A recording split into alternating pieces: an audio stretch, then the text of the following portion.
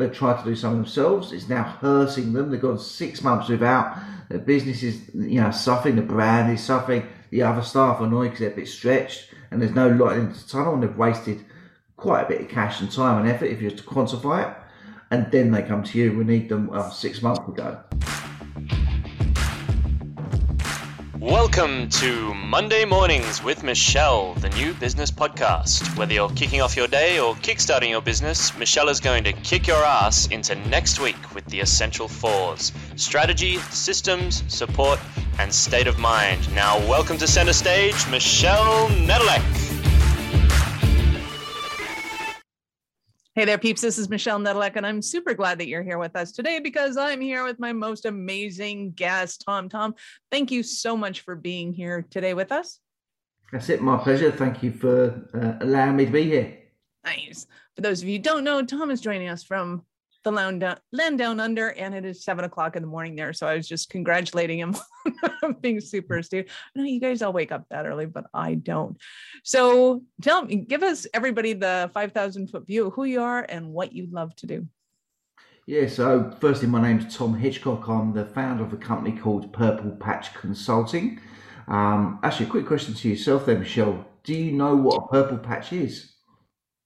I do not. I know what the patch is and I know what purple is, but I'm not sure what they are together. Okay, all right. So I'll take one step backwards. Okay, so I'm based in Sydney, Australia. Okay, but my accent is very British. So just to clarify there, people haven't got the sound settings incorrect. I am from another part of the world, living in this part of the world, a different part of the world to you. Okay. Now in England, a purple patch is a bit of a common saying. Okay, some people know it, some people don't, and a purple patch is effectively a run of good fortune when you're having a lucky period. Okay, so everything seems to be landing the right side of the fence, everything's going well for you. Okay, now you know it, you'll hear it occasionally in the media where there's a purple patch of movies out at the moment, or there's this team's having a bit of a purple patch, and so forth. So it's a really good time for people, businesses, or whoever they want to apply it to. Okay, so I just thought I'd share that with you because it's close to a purple haze, but you don't have to go there to get one. Is that what I'm hearing? Yes, you could say that. Yes, but yeah, it's a common saying, a bit like being on cloud nine or something, where you're feeling ecstatic and everything you touch is turning to gold. Love it. So. If you know the name of that saying, its meaning, then my company name makes a lot more sense. If you don't, it makes no sense whatsoever. Okay, so I thought I'd just interject there and explain that. But that's my company. Front facing, what this is a recruitment company. This is something I've been doing for many years, across UK and Australia, and we're expanding. But the idea behind this is we're trying to change the perception of recruitment through how we do business significantly. So we've got a couple of trademarks around it, and it's really quite exciting what we're achieving at the moment. But behind the recruitment, we've got a whole load of other things that we do. Okay, so from business coaching, we do neuro change practitioner for individuals and organisations. We've got a whole load of things that we're doing, which is fantastic, but it all comes back to the same place. It's serving businesses, and what we find, if we're talking to people about their staffing and their workplace and their performance, then the conversation naturally goes elsewhere anyway, hence why we're not just doing the recruitment. Love that. So let's back up the bus a little bit, because I got tons of questions to ask you about what you're doing right now, but how did you get into recruiting? So that's a good question. So my story is quite varied and colourful in many respects. So back prior to the GFC, I was living in Spain. I had a nightclub and I had 5 call centres, and life was good. I was enjoying myself. I was making more money than I could spend, and it's all done accidentally. So it's very, very organic and lots of fun.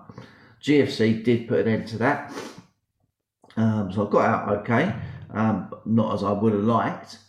And just for those who don't know, what is the GFC? The global financial crisis. Hey. Yeah. So yeah, a little thing, Yeah, That's yeah, what. that one. Yeah. Yeah, that one. There's been a collection, hasn't there? But yeah, so Spain was hit quite hard. In all fairness, they had 50% youth unemployment, and you could actually feel it as you're walking out and about, and that significantly affected myself, my business, and so forth. But it was around about that time I'd had enough of Spain. I'd had enough of what I was doing, and I gave it some thought as to where I wanted to be next, and it was Australia for a variety of reasons. Okay, apart from it being a lovely place anyway. But I couldn't just get into Australia with, with being a business owner, which is coming out of that business. I needed to pick up a new trade, and when I did my research, recruitment was the closest trade, if you like, to what I was already doing. So I was already hiring, training, retaining, attracting talent. So I figured I was kind of doing it anyway. So I went back to the UK to learn it in the middle of GFC, which is probably the hardest, the baptism of fire you could get in an industry. But yeah, that's what I did, and I've been doing it now for, since then, so it's just 14 years in its entirety. Very cool. So, gross assumption, you're doing it internationally, are you? Or Yes, we are. We're just opening up our new office in Singapore next week, which is nice.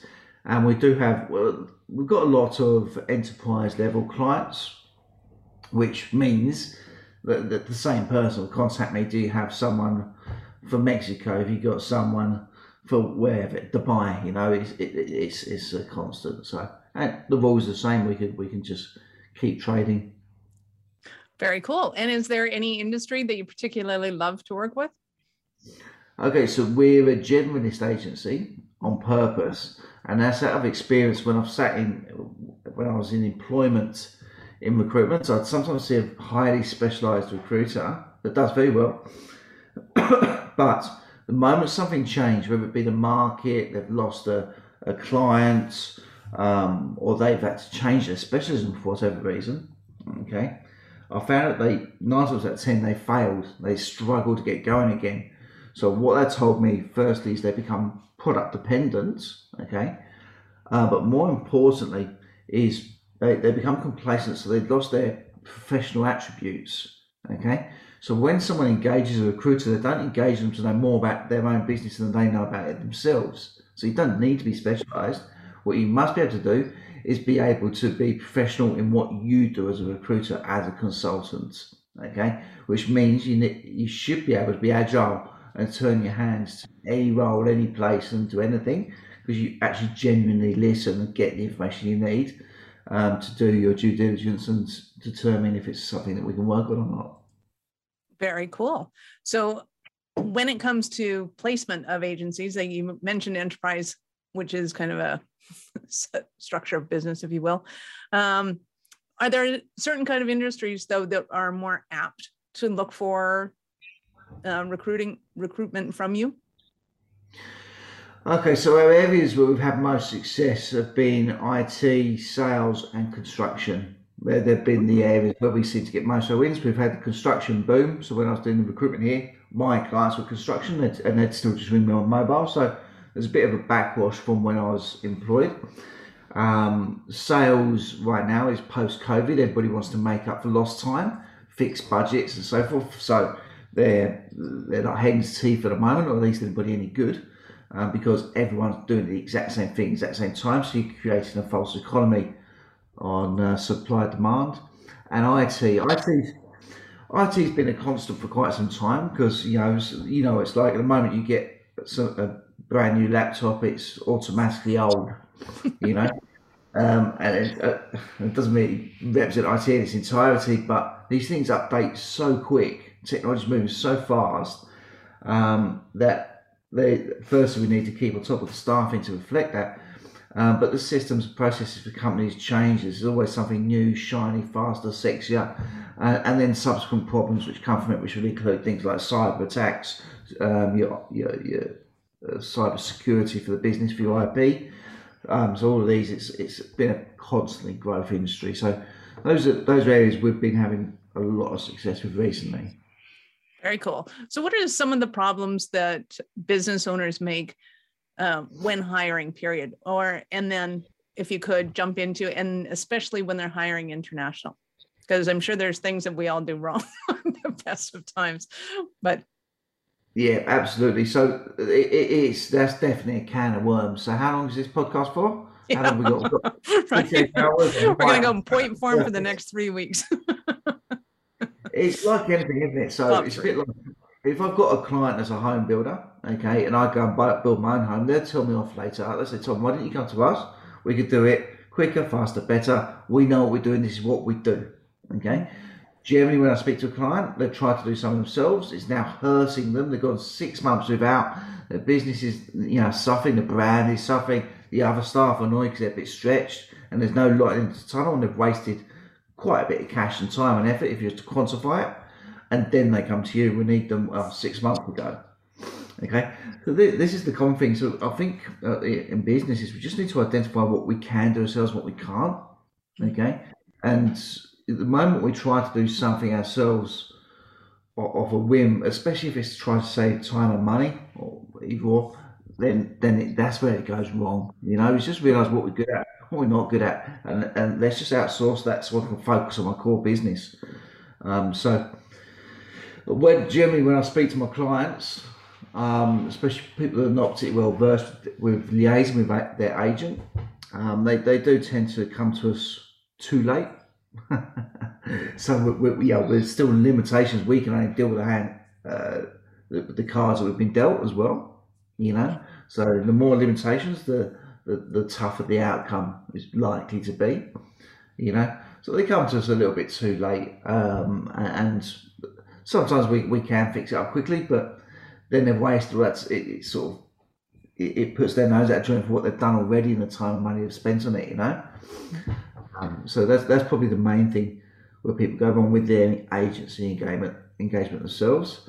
The second thing is how they go to market as well. So a lot of companies do rely purely on advertising of one which way, shape, form or another. Okay, and the problem with the advertising is you're only really working, if you're lucky, with 12% of the marketplace. Okay, so it changes a little bit with the economic pendulum and things changing, but 12% make up the active candidate base. They're the ones that tend to be looking out of the other 88 who are passive and fairly content in their roles. So you're firstly fishing in a smaller pool for candidates. It will sound bad, but generally it's not the best pool either. Okay, you will find the occasional gem in there, but the problem is they're also applying to other companies at the same time. So you now got a bidding war on the one person you have found that's decent, the others, you'll politely pass on, and you think that's your market. When there's a whole 88% that you haven't tapped into that probably represent the better candidates for you, lots more of them, okay? And they're not applying for any jobs, so there's no bidding war. So the trick is to get into those passives just as they're becoming active, just before. Very cool. So that's one awesome trick to the trade that you have. You'd mentioned that you have a different way of looking at recruitment. What are some of your unique ways of doing things that differentiate you? So we've got a couple of trademarks. The first one we've had, and you can see on our website, purplepatchconsulting.com, is we've got the trademark for the science of recruitment, okay, which when I put up there made a lot of sense to me, made a lot less sense to other people, so they've been misunderstood. However, I can explain it a little bit more for us, more recent trademark, which is Omni Recruitment, okay. And so what this means is people assume because we've got science of recruitment, we're going to apply a scientific methodology towards what we do for you, okay. Sounds fantastic, but it's not true. We're dealing with people. It's like herding cats telepathically, okay? And every client's different. There's so many variables. If we were to put something rigid in place, it's not going to work, okay? What it is meant to do is, I think I said this earlier, is we're trying to change the perception of recruitment. This is for candidates, this is for clients, this is for staff, this is for everybody who has a touch point around recruitment. And to do that, we need to look at what's working, what isn't working at a molecular level, and change everything that we can do. Okay, so the science of recruitment is where we're putting theories to test.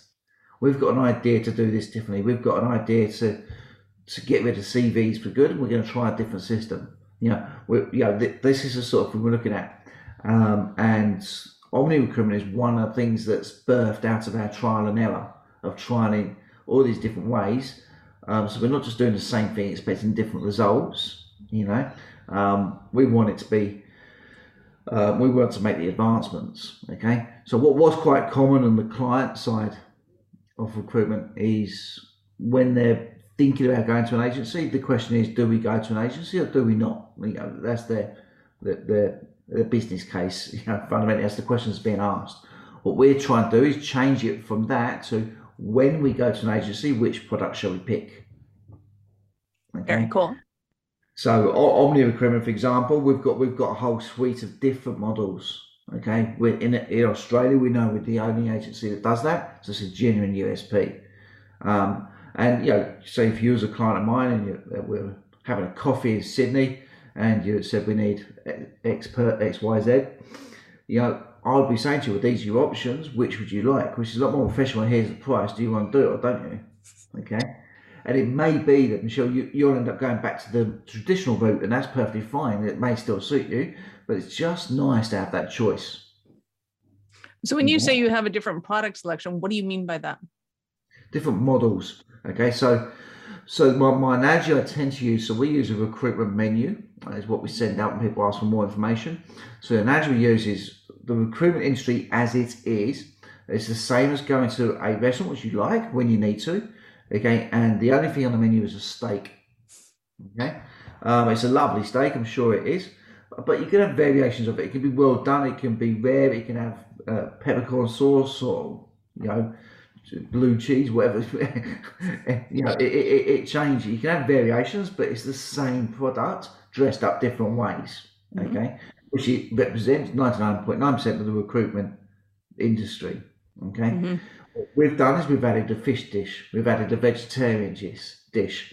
You may still, when you're there, it's nice, now I've got options, go back to your steak and whatever the variety of how you like it cooked and presented, that's your preference. But you still like to have that choice. So we just put those extra couple of choices in there in the sense of models themselves. So can you give me an example of a couple of the different models and how they would run differently? The main one is our low cost model. Okay, so a pain point for people that use agencies, if it hasn't worked out, is it can appear to be an expensive exercise. Okay, so for example, the biggest personal fee that I've done has been 98,500, and so that's before they pay the salary. Okay, and I understand that's going to be a big shock to a business to pay, and especially as it was done so quickly. That was a week turnaround, so obviously they feel. Congratulations. Yeah, I could do with one of them right now if anybody's listening. So it can be quite an expensive exercise. So the moment, the principle of that is that we're basing it on a percentage of the salary. And where I'm saying the variations of the steak, we can do executive search. That's a variation of it. We can do labour hire, where it's a percentage of the hourly rate. So it's still the same thing. It's just chopped up different ways. Okay. In fact, what tends to be the case, which is fair to assume, is what seems cheaper, like with contracts, with a percentage of an hourly or a day rate, overall ends up being the most expensive because you end up owning nothing and paying a lot. Okay, just a little bit of free advice there. Recruiters love it when we get a contract because we still own everything we've got and we're just charging a premium, but it looks like it's nothing. Okay.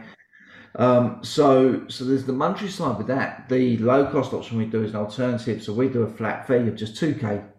Okay.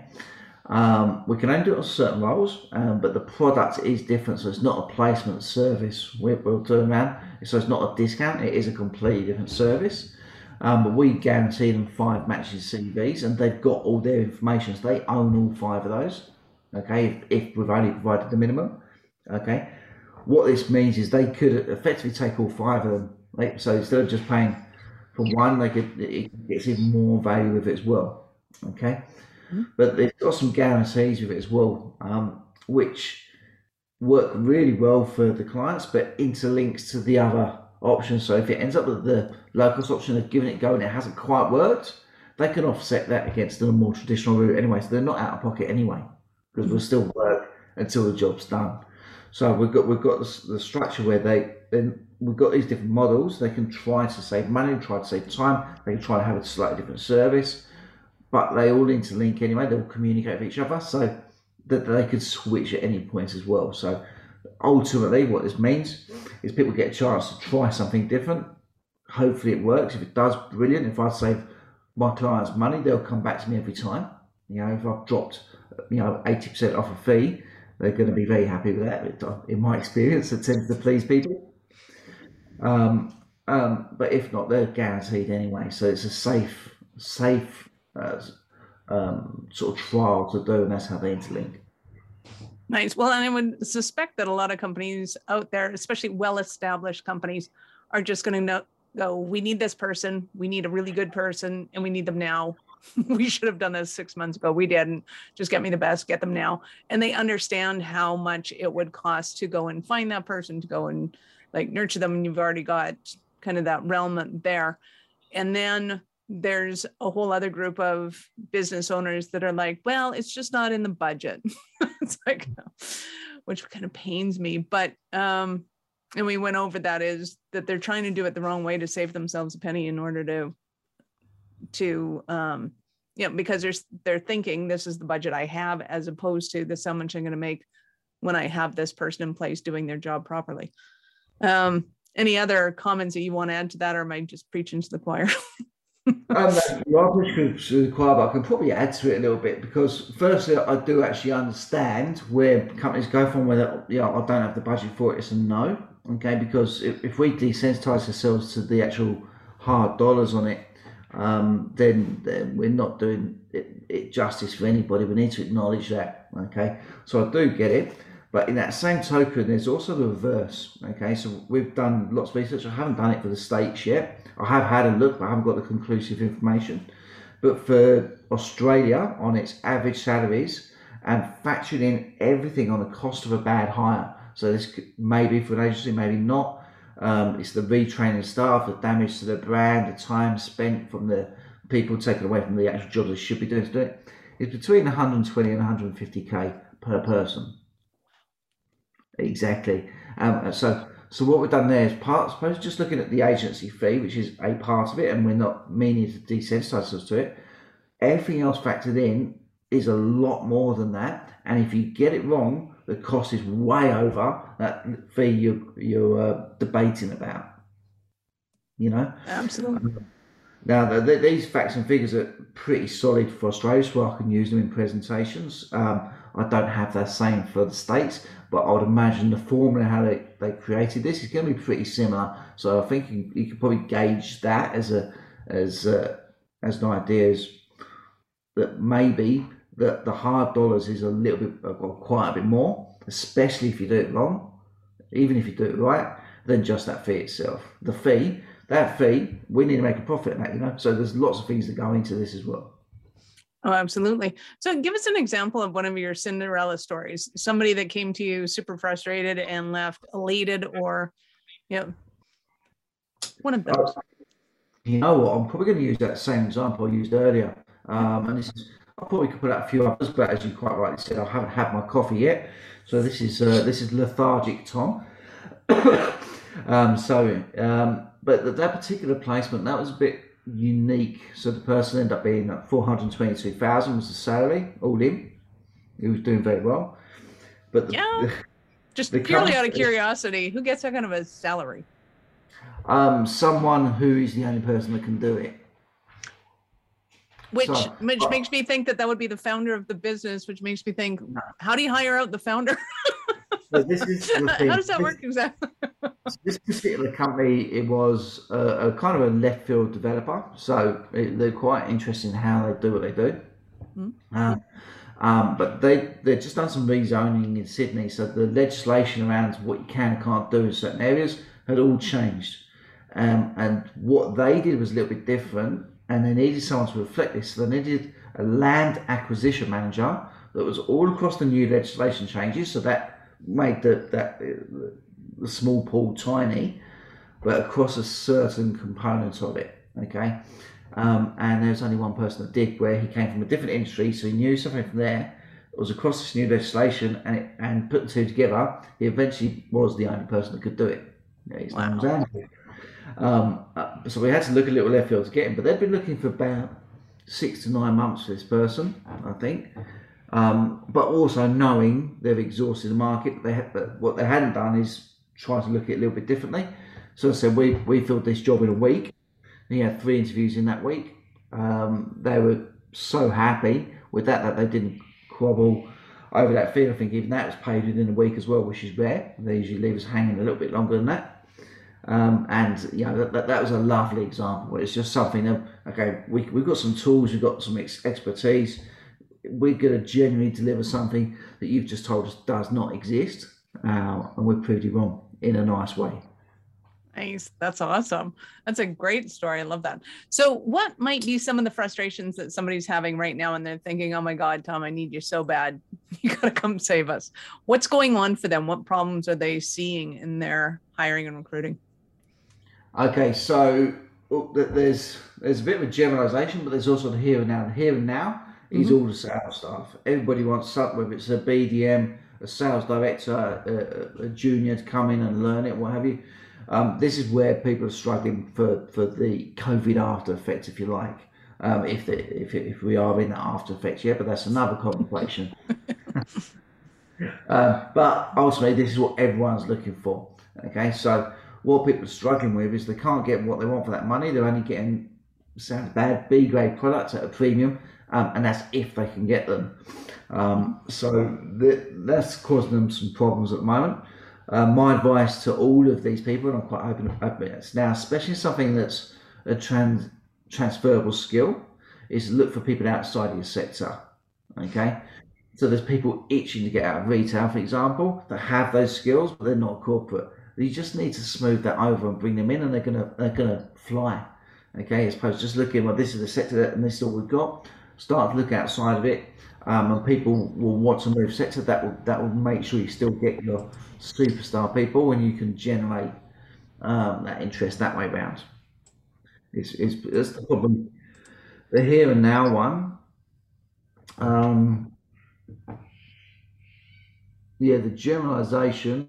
I'll come back to that one because I've lost my thread of where I was going to go. That's okay. With that one. That's all good. Because I know that a lot of people think, oh, well, I can just do it myself and I'll save some money. And I can give you examples in almost any industry where that is a terrible way to think, and it's not really going to get you ahead. So, well, you can come back to it, but if somebody's listening to this right now and they know they want more from you, how do they start their journey with you? The first things first is have the conversation.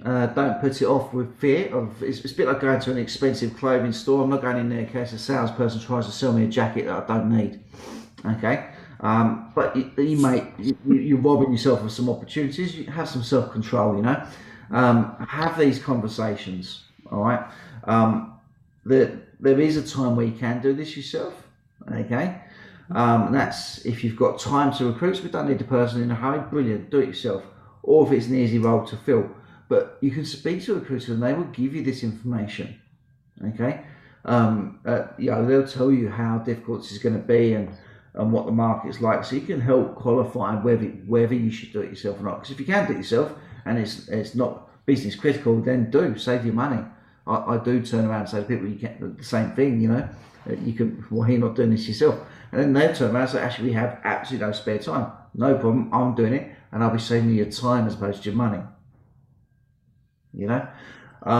But if you need the person yesterday, if it's a hard to fill role, then absolutely engage an agency. But also do a bit of your own research to back it up because they will sometimes tell you a few things which suit them. There's going to be things around standard salaries and what have you. What I tend to do when it comes around to people's salaries, I tend to present people to clients for what they're currently on or they're previously on. So instead of saying I want or they want X amount, and especially if they're on a percentage of salary, so it tends to be a little bit buffered on top. Okay, if we look at what they're currently on, if you can afford to better that or not. Okay, if they're not working for that company anymore and they've had a little gap for whatever reason, you still want to better it because you want them to start off on the right foot. You don't want to say, okay, well, this is what you want before, so I'm offering you the same.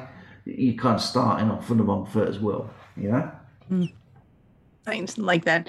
And I had to laugh when you say people are afraid to go into those high-end stores. And I'm like, well, I've had the opposite experience. If they don't like the way you look or the way you're dressed that particular day, it's like, you don't deserve to be in here, honey.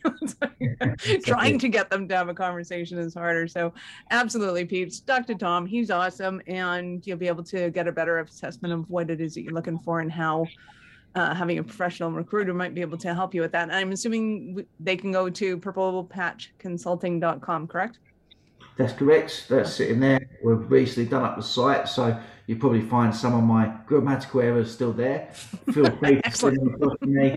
As a recruiter, I do have thick skin, so I'm okay. I'll just cry myself to sleep when you find them. And all the favorites and behaviors all spelt with U's and, all weird things like that. But it's okay, peeps. We'll figure it out. Yes, I apologise. I am British, and they'll tell me I have spelling errors. It's like, no, that's how we spell things. You're good. awesome. We did need that caveat, so thank you for that. Nice. So I have to ask you this: at what point in life did you know that you were a special kind of crazy enough to think that you could become an entrepreneur? I think it's something that's innate in people. So I had quite a poor upbringing, and I just remember as a kid, I always wanted to do these little things. I had these ambitions. I wanted my family to have more than what they had, or just some more security more than anything. And I kind of figured it going into adult life that if I really wanted those things, you can't do that working for somewhere else, for someone else. Okay, you need to be the architect of your own future. Okay, to do that, you need to take a slight leap of faith, work out what it is you're good at, make it happen, persevere, and then you've got it in control within reason. You pay yourself what you're genuinely worth, and you can design your future. So that for me is a bit of a fire in the belly situation. It's either you can't force yourself to be that person, you either are or you're not. Very cool. It's been awesome. Thank you so much for your time. I appreciate it immensely. Any last words for our peeps? My favourite thing, which I always tell people, but I'm thinking this is good, and we haven't really touched on the candidates for here, if there's any of those listening as well, is don't compete in a crowded space. And how do you not compete in a crowded space? There's always ways. We're all unique around little way. Every business has its own USPs. Every individual has its zenith and their little point which purely determines them. Find out what it is, let the world know, and everyone will remember you. Nice. Like our $400,000 recipient. Go figure out what that one thing is that they can only hire you for, and suddenly you find your salary goes up. That is brilliant. Yeah. You've been awesome. Thank you, peeps. This is Michelle Nedlock. Thank you so much for being here with us today. We love to help build and scale your business, so be sure to subscribe on your favorite app to the business to this podcast. This is why you have show notes, people. To show up next time, subscribe. We love having you, and we love helping you scale your business.